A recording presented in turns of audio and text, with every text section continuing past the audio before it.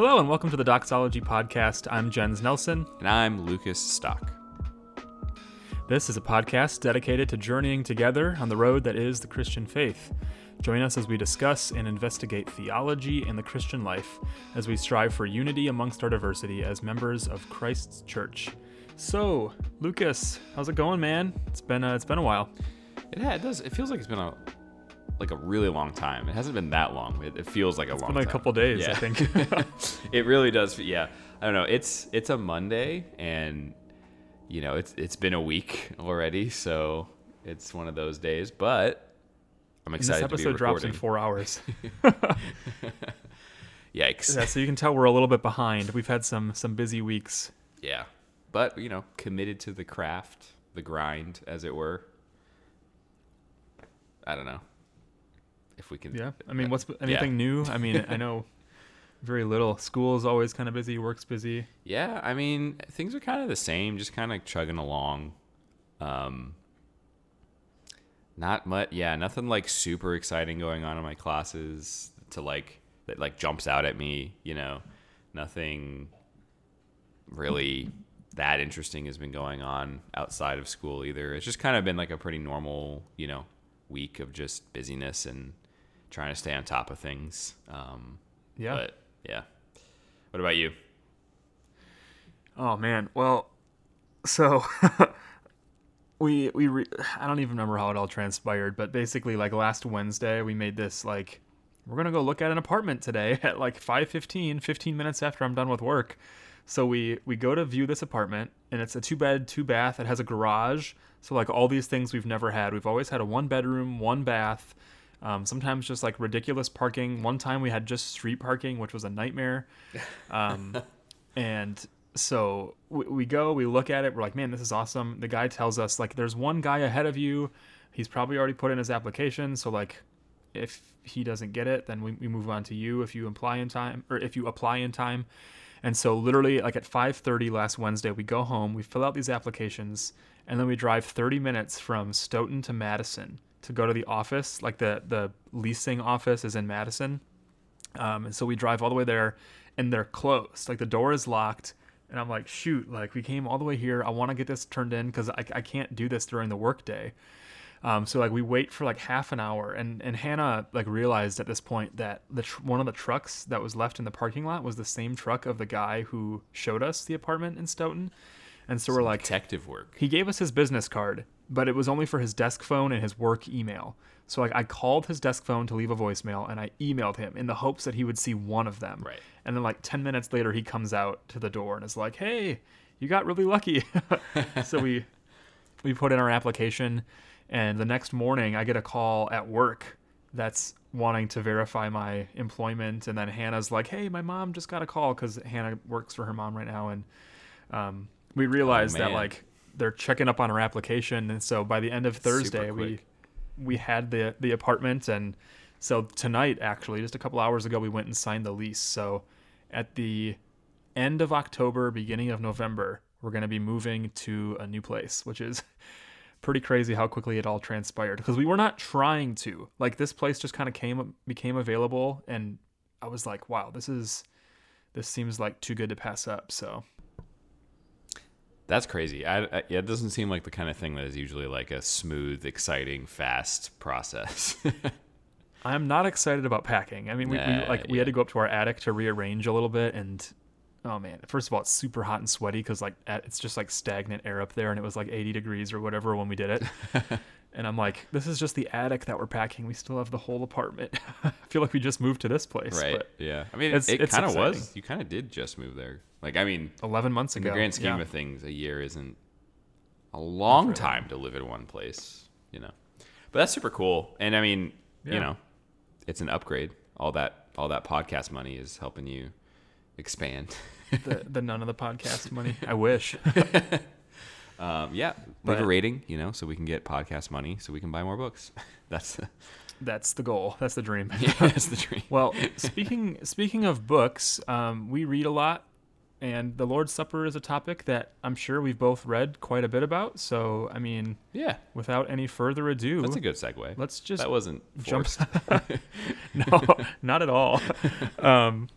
So yeah, we've been doing a very small mini series on the sacraments.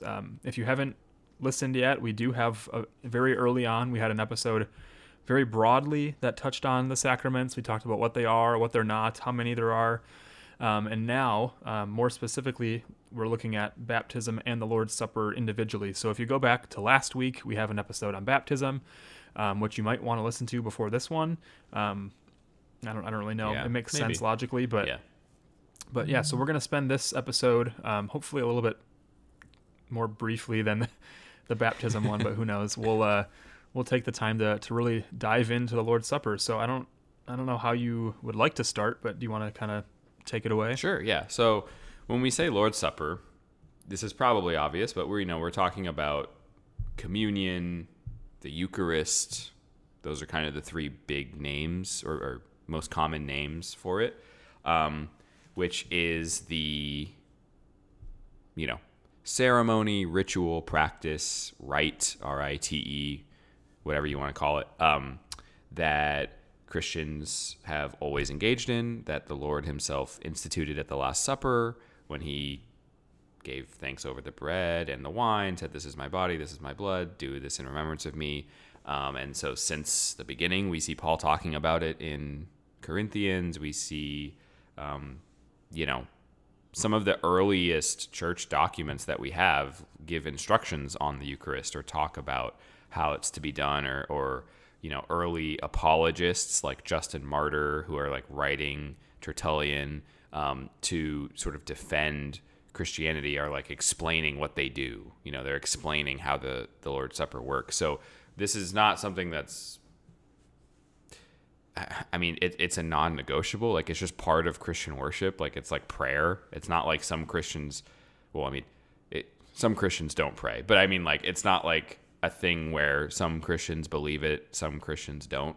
This isn't like a secondary doctrine in terms of like whether or not you do it, which is great because it's also meant to be this sacrament of unity. We see that. I'm sure we'll get into that, I think, in a little bit. But it also means since everybody does it, since everybody also does things a little differently, there have been some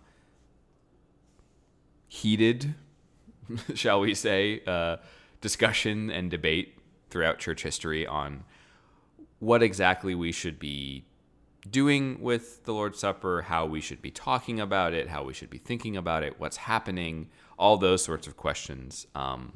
And there are a variety of answers to those questions depending on who you talk to.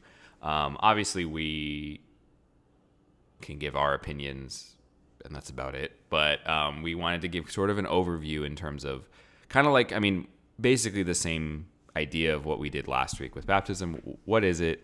What does the Bible have to say about it? What is sort of the warrant for it? What are we taught by Scripture or in Scripture about it? And then sort of what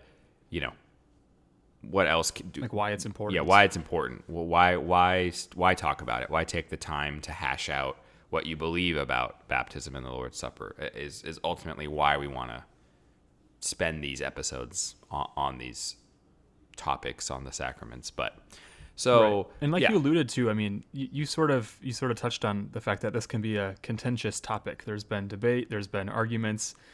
Maybe you've seen that little Brandon Smith put that little video of people like throwing chairs and tables at each other in a street and said like, comment what theological position you hold that like makes people do this. And there's been every answer under the sun. Maybe this is one of those for you. And I think sometimes we can get lost in this conversation. We know that the sacraments are important. We know that they have value. Maybe we don't know where to place the emphasis or why they're of value. So that's why I really liked last week's conversation. I think I'm really going to enjoy this week's conversation.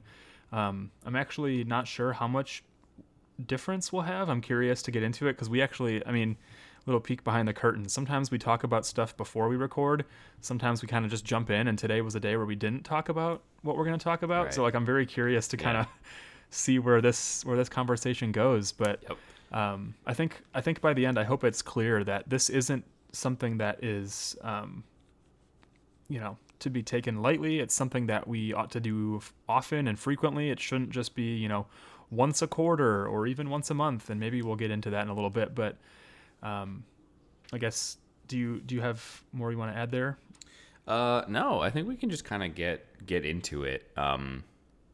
So yeah, just kind of get into it. So the Lord's Supper is a sacrament, as we have said. It's a means of grace, meaning it is a physical medium whereby God communicates grace to those who worthily receive it.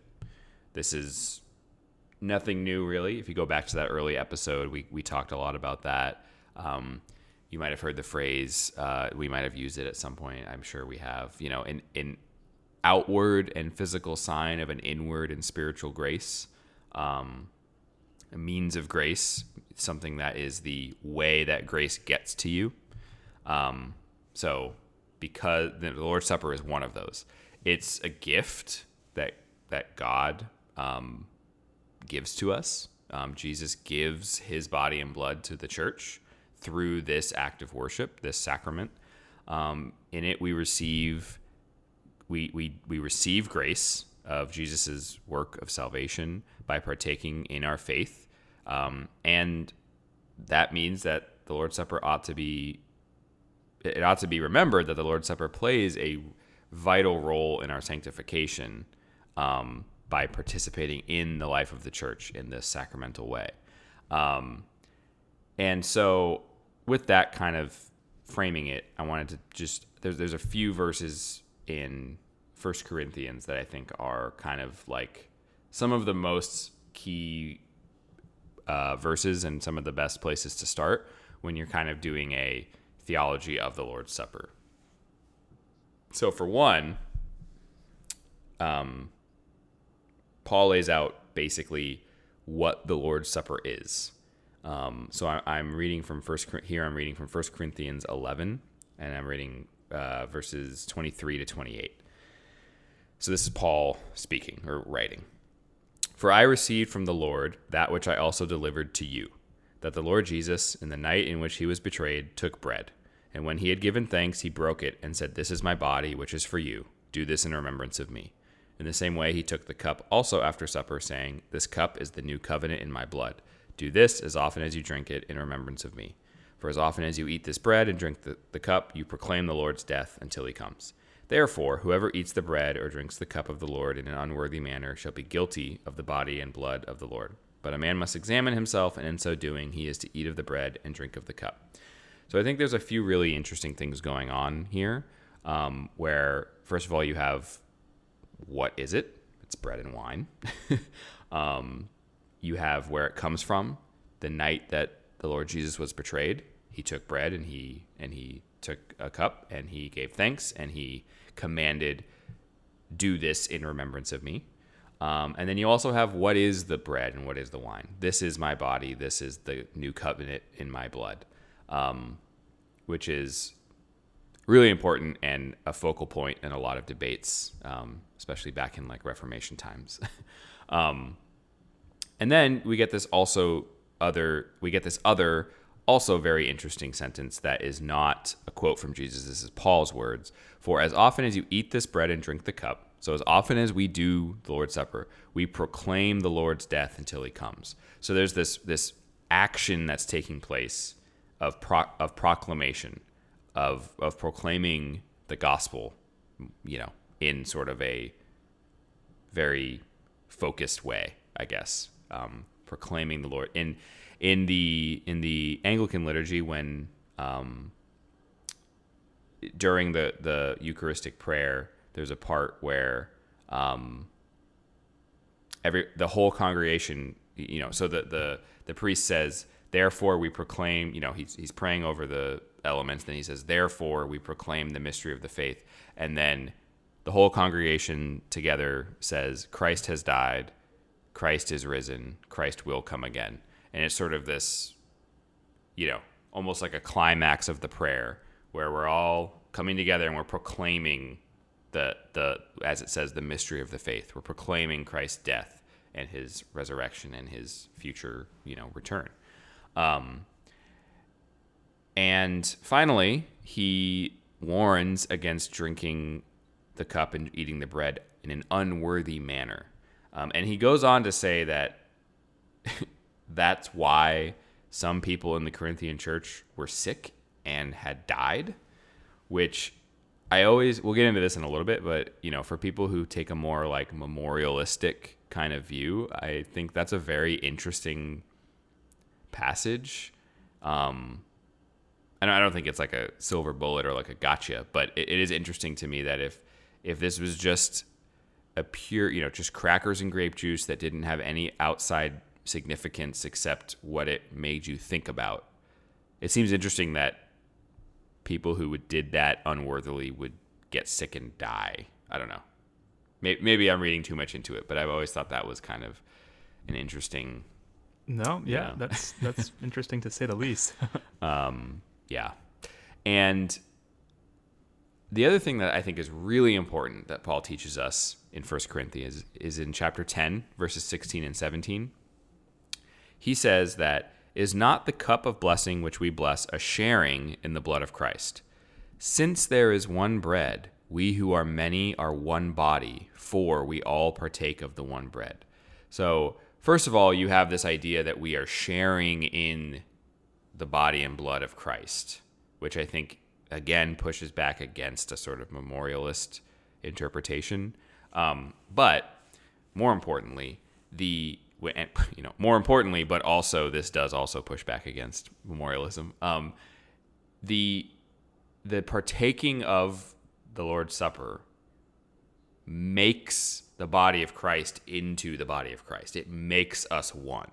So that's another element of what's happening here. It's we are made into the united body of Christ by the Lord's Supper. Not we're made into one body so we take the Lord's Supper, but the actual sacramental, worshipful participation of the community creates the community, forms the community into a united body, which I think is just a really beautiful and important thing. And I think it's why the Lord's Supper is and ought to be the climax of Christian worship. We are, we can get into this in a second, but we're communing with the Lord as one mystical body, where in doing so we're with Him. We're reminded of His passion. He communicates His body and blood to us, which He shed for us, and we are sanctified and progress in the Christian life toward the ultimate, glorification and deification that we will have, in the words of 1 Peter, when we are made fully into partakers of the divine nature. So I don't know. The Lord's Supper is something that gets me really jazzed, and I think it, like I said, it is and it ought to be the climax of Christian worship. It is, it is so important, and I think that some traditions have undervalued it, and some traditions have undervalued it in a different way that doesn't look like undervaluing it, but actually undermines what's happening. And I think that we need to be really careful to strike a biblical and also traditional balance on what is happening in the Lord's Supper and what our attitude towards it should be, because it's like, what's the word? It's big, where people, it's huge. It's huge. People are dying when they take it wrongly. We're being made into one united body. Christ's body is being communicated to us through bread and wine. Like it's really important. And I feel like I've taken enough enough time to just kind of ramble. So, what do you have to reflect on as well? Yeah. So kind of like I did with baptism, how I took it back to the Old Testament, we're going to do the same real quick with the Lord's Supper. Because I think we find pictures, we find types, we find anticipations. You mentioned that the Lord's Supper is sort of the climax of Christian worship. As we'll see, meals were the climax of the people of God's worship all throughout their history. I mean, so God's redemption, what it meant to be His people, have always been pictured in a meal. And even before redemption was needed, I mean, maybe that's speaking, incorrectly, but, in the garden, our first parents were able to eat freely of any tree, minus one, in the presence of God, living with him, dwelling with him, communing with him. In fact, the first words that the first words that our, humanity hears from God, it reveals his generosity, and especially with food. He says, every tree I give to you, except the garden, or except the tree in the midst of the garden, knowledge of good and evil. But when they ate of that forbidden tree, life was never the same. They immediately felt shame and hid from God. They covered their nakedness. They had to work the ground. The food that they once enjoyed freely, they had to toil after. Thorns and thistles were going to grow. And in a way, we're still hiding from him. Our sin causes us to run from him, to flee from him. We seek to eradicate him from every crevice of our souls. I mean, think about, like, people turn to food for comfort. We look for satisfaction, even identity in food. Think about all the different diets that people can do, all the different, vegetarian, vegan, keto diet. Like there's identity wound up in food, and this is like intrinsic to human nature. It's not just Christians who eat a special meal. Think about all the meals that we just celebrate as people. It is a Christian holiday, but what do you do for Easter? What do you do for Christmas? Or what do you do for any holiday? Thanksgiving, Labor Day. Everyone has these traditions, these things that they'll eat, that they'll grill, that they'll bake. And all throughout Scripture, like I said, meals shape the lives of God's people. Think about the Passover, or really any other feast that Israel was meant to like keep and observe. And there's manna from heaven. There's drinking and eating at the base of the mountain after receiving the law, the bread of the presence, a promised land flowing with milk and honey. These are just a few of the examples from the Old Testament that revolve around food. In Isaiah 25, 6-8, we read specifically, I guess, of God redeeming his fallen world. And it says, "On this mountain, the Lord of hosts will make for all peoples a feast of rich food, a feast of well-aged wine, of rich food full of marrow, of aged wine well refined. And he will swallow up on this mountain the covering that is cast over all peoples, the veil that is spread over all nations. He will swallow up death forever, and the Lord God will wipe away tears from all faces, and the reproach of his people he will take away from the earth, for the Lord has spoken." Speaking, prophetically, probably in a way of a meal, of a banquet, of a redemption that was to come, realized in Christ, fulfilled in glory. And this theme, as we know, of food continues into the New Testament as well. I mean, think about Jesus feeding the 5,000, feeding the 4,000, all the various meals that were shared. How many times Jesus and his disciples go up for Passover or for some other feast? And as we know, it all kind of culminates in the Last Supper as they observe the Passover. We get in the Last Supper this institution of the Lord's Supper, as we're saying. This is the meal that we as believers really get to enjoy repeatedly. What Adam and Eve experienced in the garden, what the elders of Israel experienced on the mountain, what the bread of the presence promised in the tabernacle is now enjoyed by his disciples in the upper room. So, like, if you can just picture as an Israelite, knowing your Torah, knowing Moses, the law, the prophets, you sort of recognize, one, the significance of the Passover, but then, just put yourself in that room for a second as you celebrate this thing that maybe had become pretty rote. Maybe it did become pretty ritualistic because it's something that you had always done your whole life. But now Jesus is giving that fuller meaning, that fulfillment of what the Passover meal was meant to be. Think of the deliverance, the blood that was sprinkled over the doorpost, the passing over, saving people from imminent destruction. This communion meal was special, and even if it was just at the moment special because whether they knew it or not, it was Jesus's last physical meal before his crucifixion. It's still an important meal. And I guess, part of what communion is a recognition that we are dependent upon God, not just as creatures, but also as sinners. I mean, every meal is a reminder of that, but how much more is communion? Like the fact that the food that we have, the water that rains from heaven, all that happens to make food get from where it is produced onto our table is only by God's grace. And in communion, we get this picture not just of his provision, but also his reconciliation, his redemption. Tim Chester says that each mouthful is a reminder that we cannot save ourselves. I just kind of liked that, that picture. And it's hard to even picture that when you alluded to grape juice and a cracker.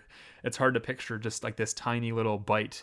When in reality, this meal was actually a meal. The Lord's Supper was a meal, not just a little wafer. And each bite, each drink was that reminder that we cannot save ourselves. We rely on daily bread for physical life. So we rely on Jesus for spiritual life, because he is the bread of life, as he said. So we come to communion as sinners in desperate need of reassurance. And when we come to the table, we hear, "This is my blood of the covenant, which is poured out for the forgiveness of sins."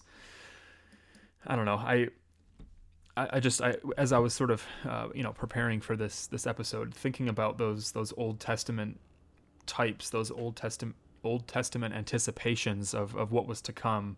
Again, I was really struck by that thought of what it would have been like to be in the upper room as a disciple. Picture Judas who knows what's going to happen.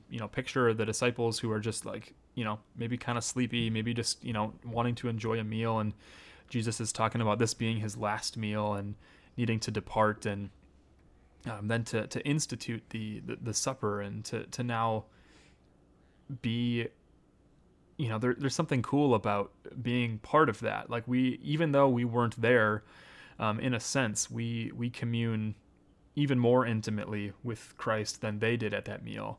And I think that's something that we often forget in our contemporary evangelical culture, because I think, one, our theology is bad on the Lord's Supper. Two, I think our practice is bad. The fact that we have this little wafer and a little tiny, it's not even a sippy cup. It's like a little drop, like a dollop of grape juice. Man, how different the church would look if we truly took the Lord's Supper as we ought to. And maybe this is a good time to transition, as you sort of alluded to, like, there's some differing views on, how present Christ is and what is communicated in the supper. Is it merely a memorial? Is the bread and wine Jesus' literal body? Do you want to kind of transition into that conversation? Yeah. And I think that, in one way, I feel like what we've been talking about so far is so much more important in terms of, where it comes from, just the way God interacts with his people for all of history, not just Christian history, but also like what it kind of signifies and communicates and represents and is for us. But a lot of the debates that I kind of referenced earlier have historically centered on disagreements over what we want to say about Christ being present in the Eucharist. That's a phrase that I feel like just gets people riled up, Jesus' presence in communion, Jesus' presence in the Eucharist, So I think that it is important to, because there is a right answer, I would say. And it's also important to work out what, where we kind of map onto these conversations, because these are conversations that have colored entire eras of church history and continue to be really important when dealing with people from different traditions, or dealing with yourself in your own tradition, and maybe this being something that you haven't necessarily thought through all the way. So I just think that it's a helpful conversation to focus in on. And so the way I like to explain it, this might not be totally super accurate or whatever, but I think it gets the job done.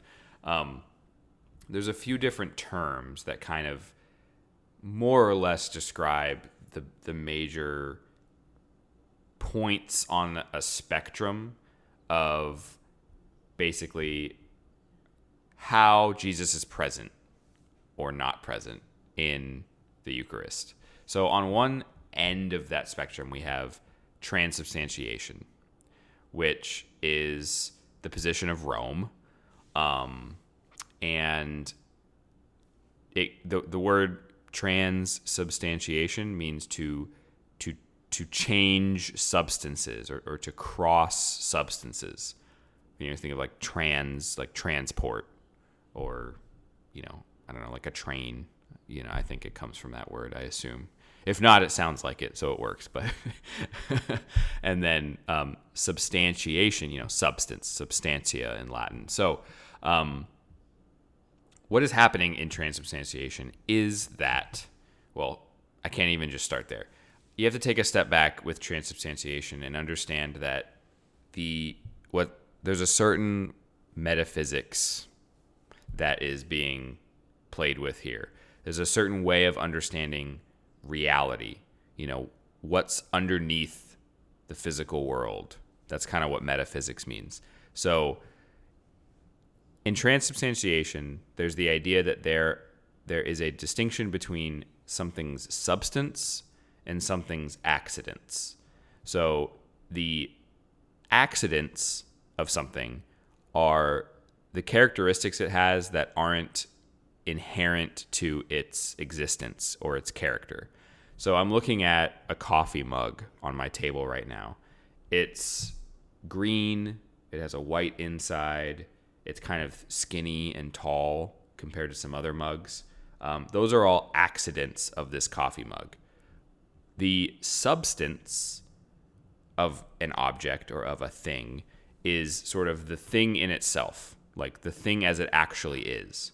So I could say the substance of this coffee mug is that it is a mug, or maybe I'd want to say it's a drinking utensil, or maybe I'd want to say the substance is whatever it's made out of. So like I think this is like ceramic or something. So if I change, you know, although I guess ceramic could also be an accident in terms of, you know, you can have a coffee mug made out of different, you know, materials. But the point is, this is still a mug, no matter what material I make it out of, no matter what color I paint it, no matter what shape it is. It's a coffee mug that is what the object is that is presented in this particular form that I'm showing Jensen right now, but nobody else can see.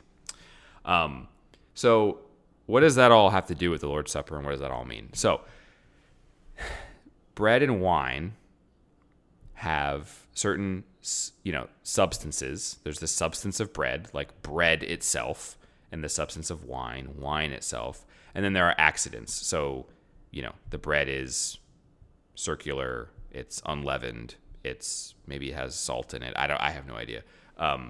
And the accidents of the wine are, you know, it's red. It has a certain scent, has a certain taste, or a certain, you know, thickness in your mouth or whatever. So we're finally getting to the trans substance part here. In the Mass, what happens is the substance of bread and the substance of wine are changed into the substance of Christ's body and blood. However, the accidents remain the same. So you don't lose the texture and the taste and the scent and the look of the bread, even though it is no longer bread. The substance of bread has been changed into a different substance, the substance of Christ's body. And the same thing with the wine for Christ's blood.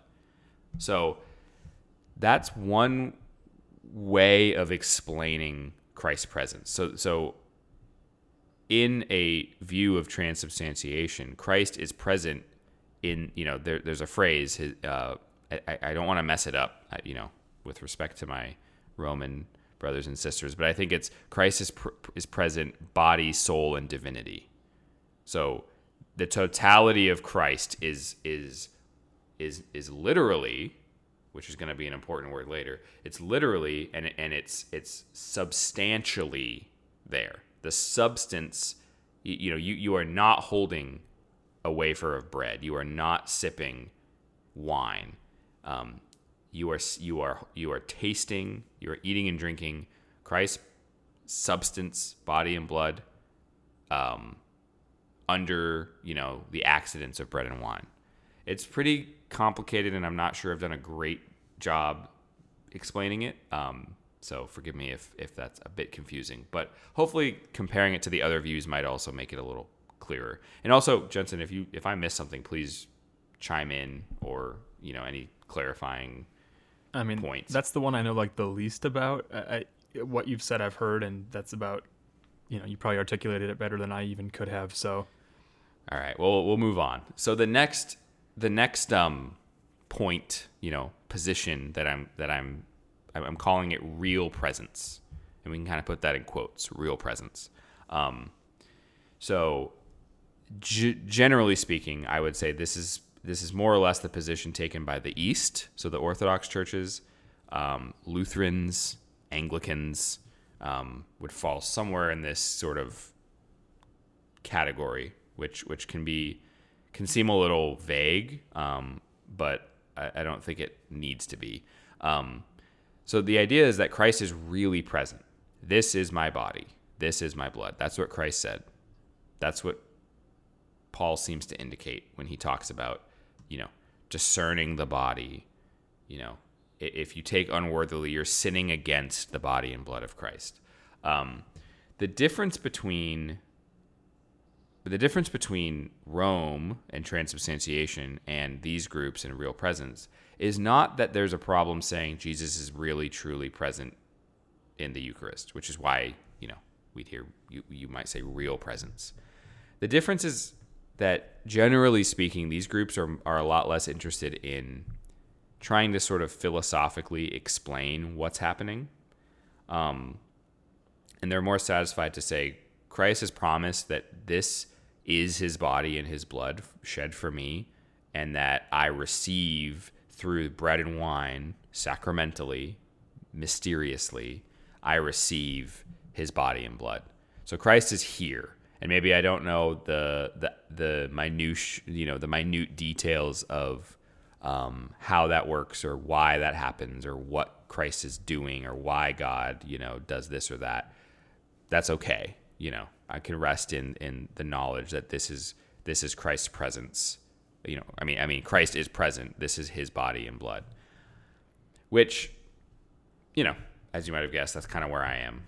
I put the Anglicans here. And something that I think is important is Christ is literally present in this view. The problem with Rome is not that they say Christ is literally there. I would say there's room to say that Christ is bodily present as well. I don't think the problem with Rome is that they say he's physically there. I think there's an element of how they explain it that's problematic. But that's kind of maybe another discussion. So moving along this spectrum, is the next one would be spiritual presence. Generally speaking, this is think of capital R Reformed people. Think of John Calvin. I think John Calvin is really, really good to read on, to get an idea of this kind of a theology of the Lord's Supper. And basically, Christ doesn't make himself literally, truly, objectively present in the elements, in the sense that holding that piece of bread that's been consecrated means I'm holding Jesus's body. Well, a piece of Jesus's body, broken for me, whatever. But that doesn't mean that Calvin or a spiritual presence model wants to say that Jesus is any less truly present. And I think that's really important, because that would be, misrepresenting them to say that, oh, spiritual presence. Oh, spiritual. So he's like sort of present. No, that's not that's not what's happening here. But the presence that Christ has with his people is spiritual, in that, in faith, coming to the Lord's table and coming to the elements of bread and wine, the church, the individuals, commune with God through faith. So there's actually a really intriguing overlap between John Calvin and the Orthodox priest Alexander Schmemann here, because they both talk about the church ascending into heaven by the Spirit, to be brought up into heaven to commune with Christ in the heavenly places, which is so interesting to see that overlap. And that just kind of goes to show, like, Calvin was no memorialist. If anybody thinks that, you're wrong. Just super wrong. Sorry. Like, absolutely not the case at all. And I think there's just like with any of these views, there's going to be different ways of articulating it. So you might have someone say, oh, that's not what I mean this. And that's fair. But I think that the key point is that faith is needed in order to receive the presence of Christ. Does that make sense? Like, Christ isn't present without the faith of the person receiving, if that makes sense. And maybe that's not fair, but in my reading and in what I've been exposed to, that's this sort of the position I've observed. Well, given like that, this is, I mean, I could maybe shed a little bit more light, just given that I fall kind of like into this camp. I was hoping you would. So one of the things that I keep mentioning this book, that's just because it's most relevant and most recent in my mind. But Tim Chester says that the signs, of baptism and Lord's Supper, the signs convey the reality that they signify without becoming the reality that they signify. That's a big typical Reformed view, is that these signs, so baptism, the Lord's Supper, they convey a spiritual reality, or even physical reality in a sense. So they convey that reality that they signify without becoming that. So like the communion can convey what is happening in the Lord's Supper without becoming what it is signifying. Mm-hmm. So the bread does not become Christ's physical body, because, as he says, if it did, it would stop being a sign or a sacrament. It would be the reality itself. And I want to chime in and say that is a really good way of putting the issue that I see, that really all Protestants have seen with transubstantiation, is that the sign and the thing signified are being collapsed into one. Right. And as the 39 Articles of Religion and the Second London Baptist Confession, they wrote it at a convention, probably. It's fair. Both of those documents say that transubstantiation, the problem with it is it overthrows the nature of a sacrament. And what does that mean? It's not sacramental if the sign and the thing signified are collapsed into one. So I think that's become the reality. It's a really important sort of like category to think about, sign and signified. It's right. Really, if you're talking about sacraments, like that's what you got to be thinking about, and that's really, really important. Exactly. Yeah.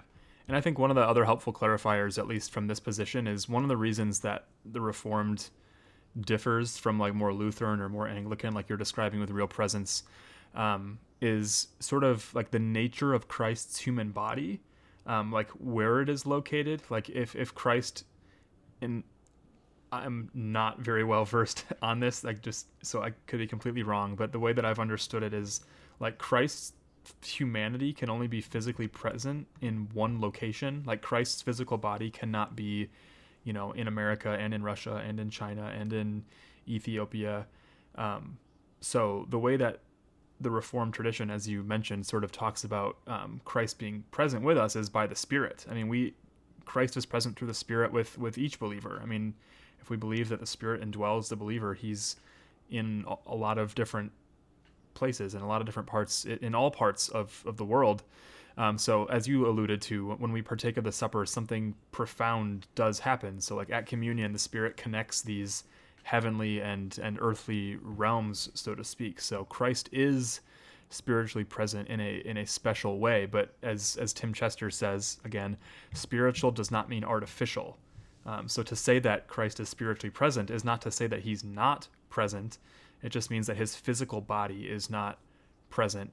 But in the supper, there is a reassurance still of his love, of his protection, of his covenant commitment.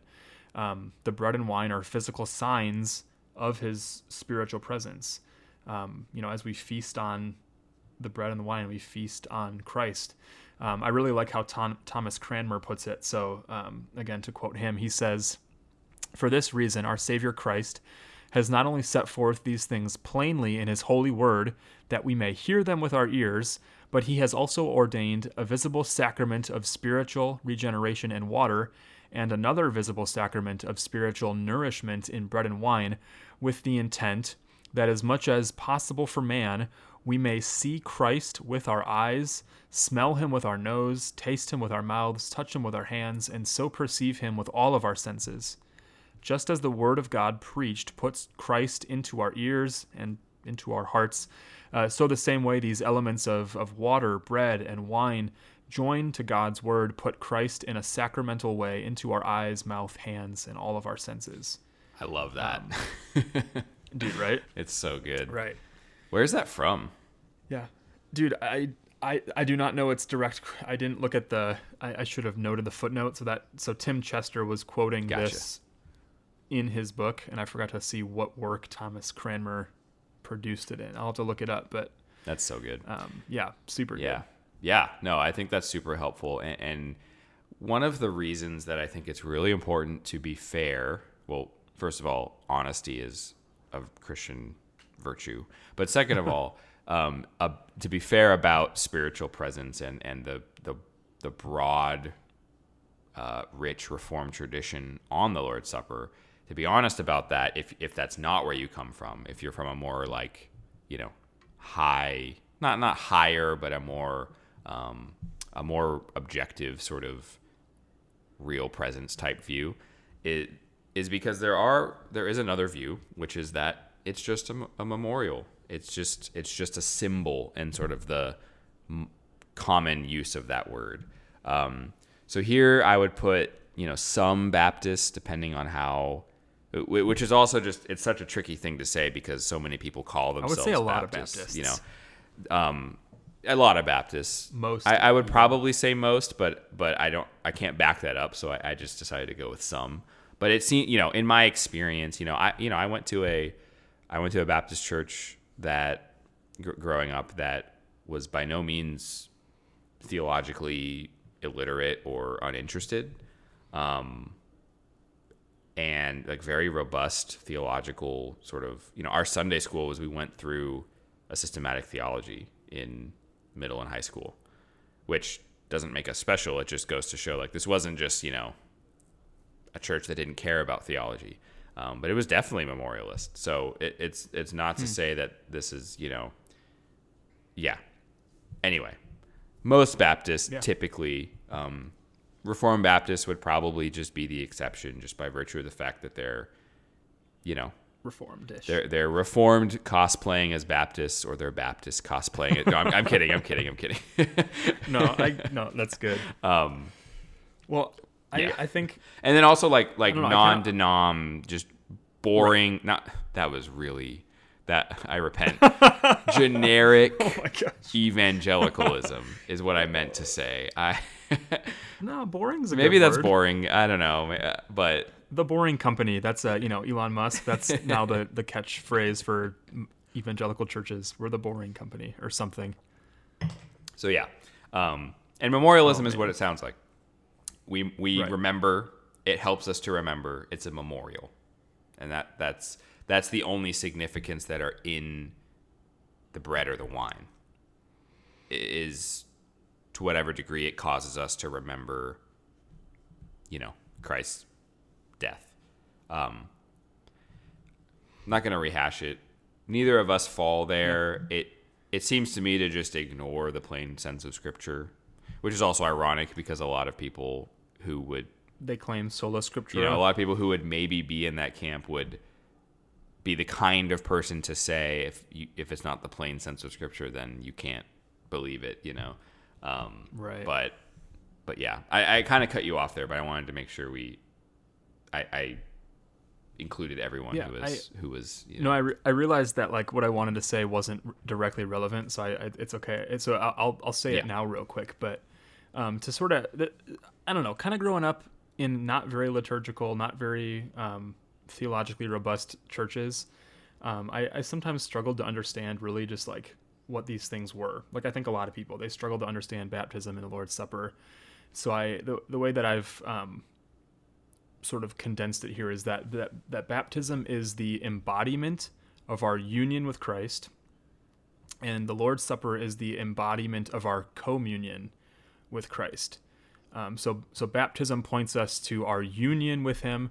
God has given us not just a word about union with Christ, but a physical sign and seal, and communion is, conversely, an expression of the ongoing two-way relationship that we have in Christ because we have been united to Him by grace. So this is why baptism precedes the taking of communion, right? Like, so our union comes first. We are joined to Him, and then we have fellowship with Him. We have life with and in Him. So communion is really the place where we come to experience, really, experience it afresh, anew, the fruit of our union with Christ. Right. So, there's the objective reality that we have been united to Christ. So enjoy and reap the benefits of that union. Come and commune with Him. So when we're weary, when we're doubting, fearful, guilt-ridden, frustrated, proud, anxious, we come to the bread and wine for that reminder that you have been united to Him and you are continually united to Him. And then I sort of thought of like 3 application points, as a good Baptist does, or something. I don't know. I'm just kidding. Or something. But sort of like thinking about participation in communion, it changes our lives in at least 3 ways. There's probably a lot more, but these are just like 3 simple, these are ways that your life is transformed and changed by participating in the Lord's Supper. So number 1, it shapes our service. Meaning we're reminded that Christ came to serve, not to be served. So how does that shape our interactions with one another? So what we see in all of life, the fact that anything that we have comes from Christ, but especially the supper that has been instituted by Him. He came to serve us. He gave His life for us, and He continues to serve us in the supper. So that ought to shape the way that we interact with one another as the body, the way that we are generous, the way that we're hospitable. We learn how to serve because the King is continually serving us. So that's one way that the taking of communion ought to shape you. The second is it shapes our gratitude. Correct me if I'm wrong, Greek scholar Lucas, but Eucharist comes from the Greek word meaning give thanks. That's what I've been told. Is that okay? So, the Lord's Supper, communion, the Eucharist, that comes from the Greek word, again, meaning give thanks. Every account of the supper in Scripture gives an indication that they broke bread, they gave thanks. So in the supper, we recognize that we ought to be grateful for all that God has done and continues to do. So, as Christians, we live grateful lives, contented in a reality that transcends the mundane day-to-day life. And so when we come to the table, that is the supreme moment to be grateful because, one, Christ didn't have to give us the supper. He didn't have to give us baptism, these reminders of what He's done and continues to do, but He does. And then it trickles down into every other area of life. And lastly, and maybe most importantly, it shapes or reshapes, I think, our view of the world.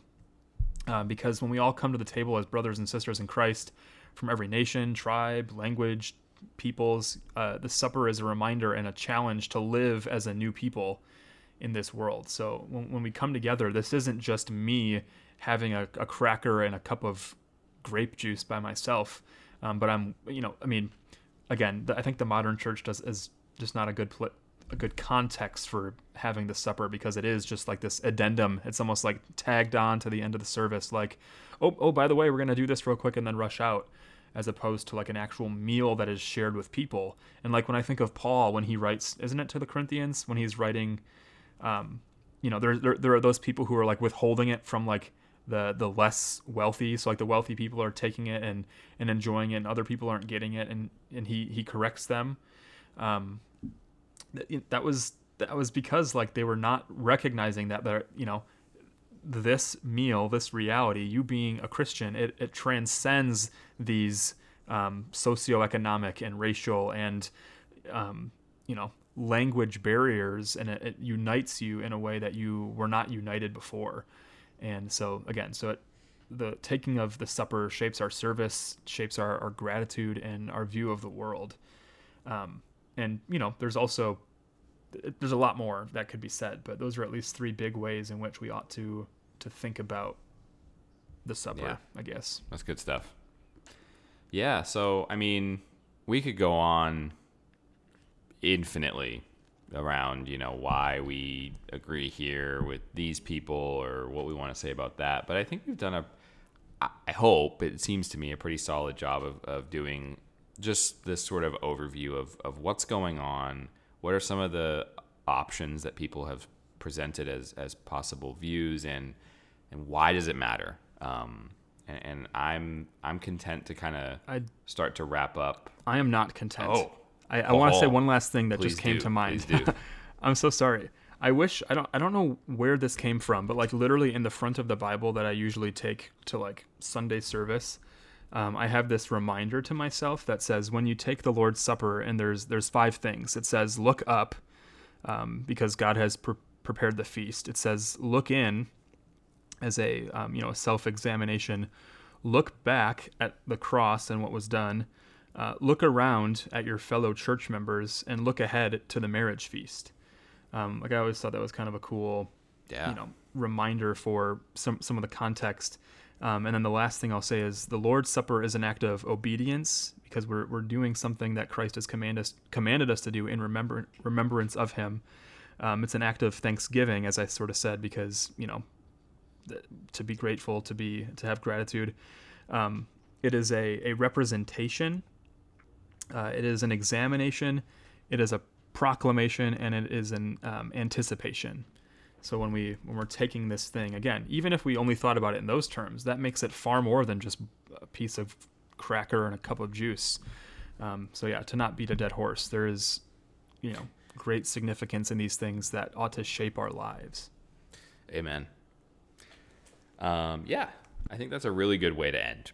I'm glad you added that. So, to sort of pray us out, we've talked about this, we at least off air, we've mentioned it quite a few times. I think it's been mentioned a couple times on air too. But instead of reading a prayer proper, we're going to be reading and praying Psalm 77. So pray with me. I will cry unto God with my voice, even unto God will I cry with my voice, and He shall hearken unto me. In the time of my trouble I sought the Lord. My hands were stretched out in the night without rest. My soul refused comfort. When I think upon God, I groan. When I ponder, my spirit grows faint. You hold my eyelids open. I am so troubled that I cannot speak. I consider the days of old. I call to remembrance the years that are past. In the night I commune with my own heart. I meditate and search my spirit. Will the Lord cast me off forever, and will He no more show His favor?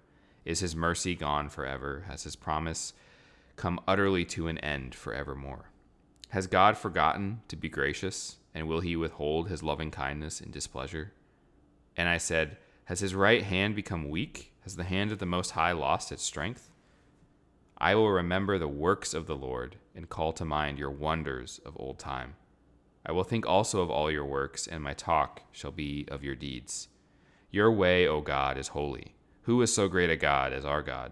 You are the God who does wonders, and have declared your power among the peoples. You have mightily delivered your people, even the sons of Jacob and Joseph. The waters saw you, O God. The waters saw you and were afraid. The depths also were troubled. The clouds poured out water. the skies thundered, and your arrows flashed on every side. The voice of your thunder was heard in the whirlwind. The lightning lit up the world. The earth moved and shook. Your way was in the sea and your paths in the great waters, yet your footsteps were not seen. You, this God, led your people like sheep by the hand of Moses and Aaron. Amen. Amen.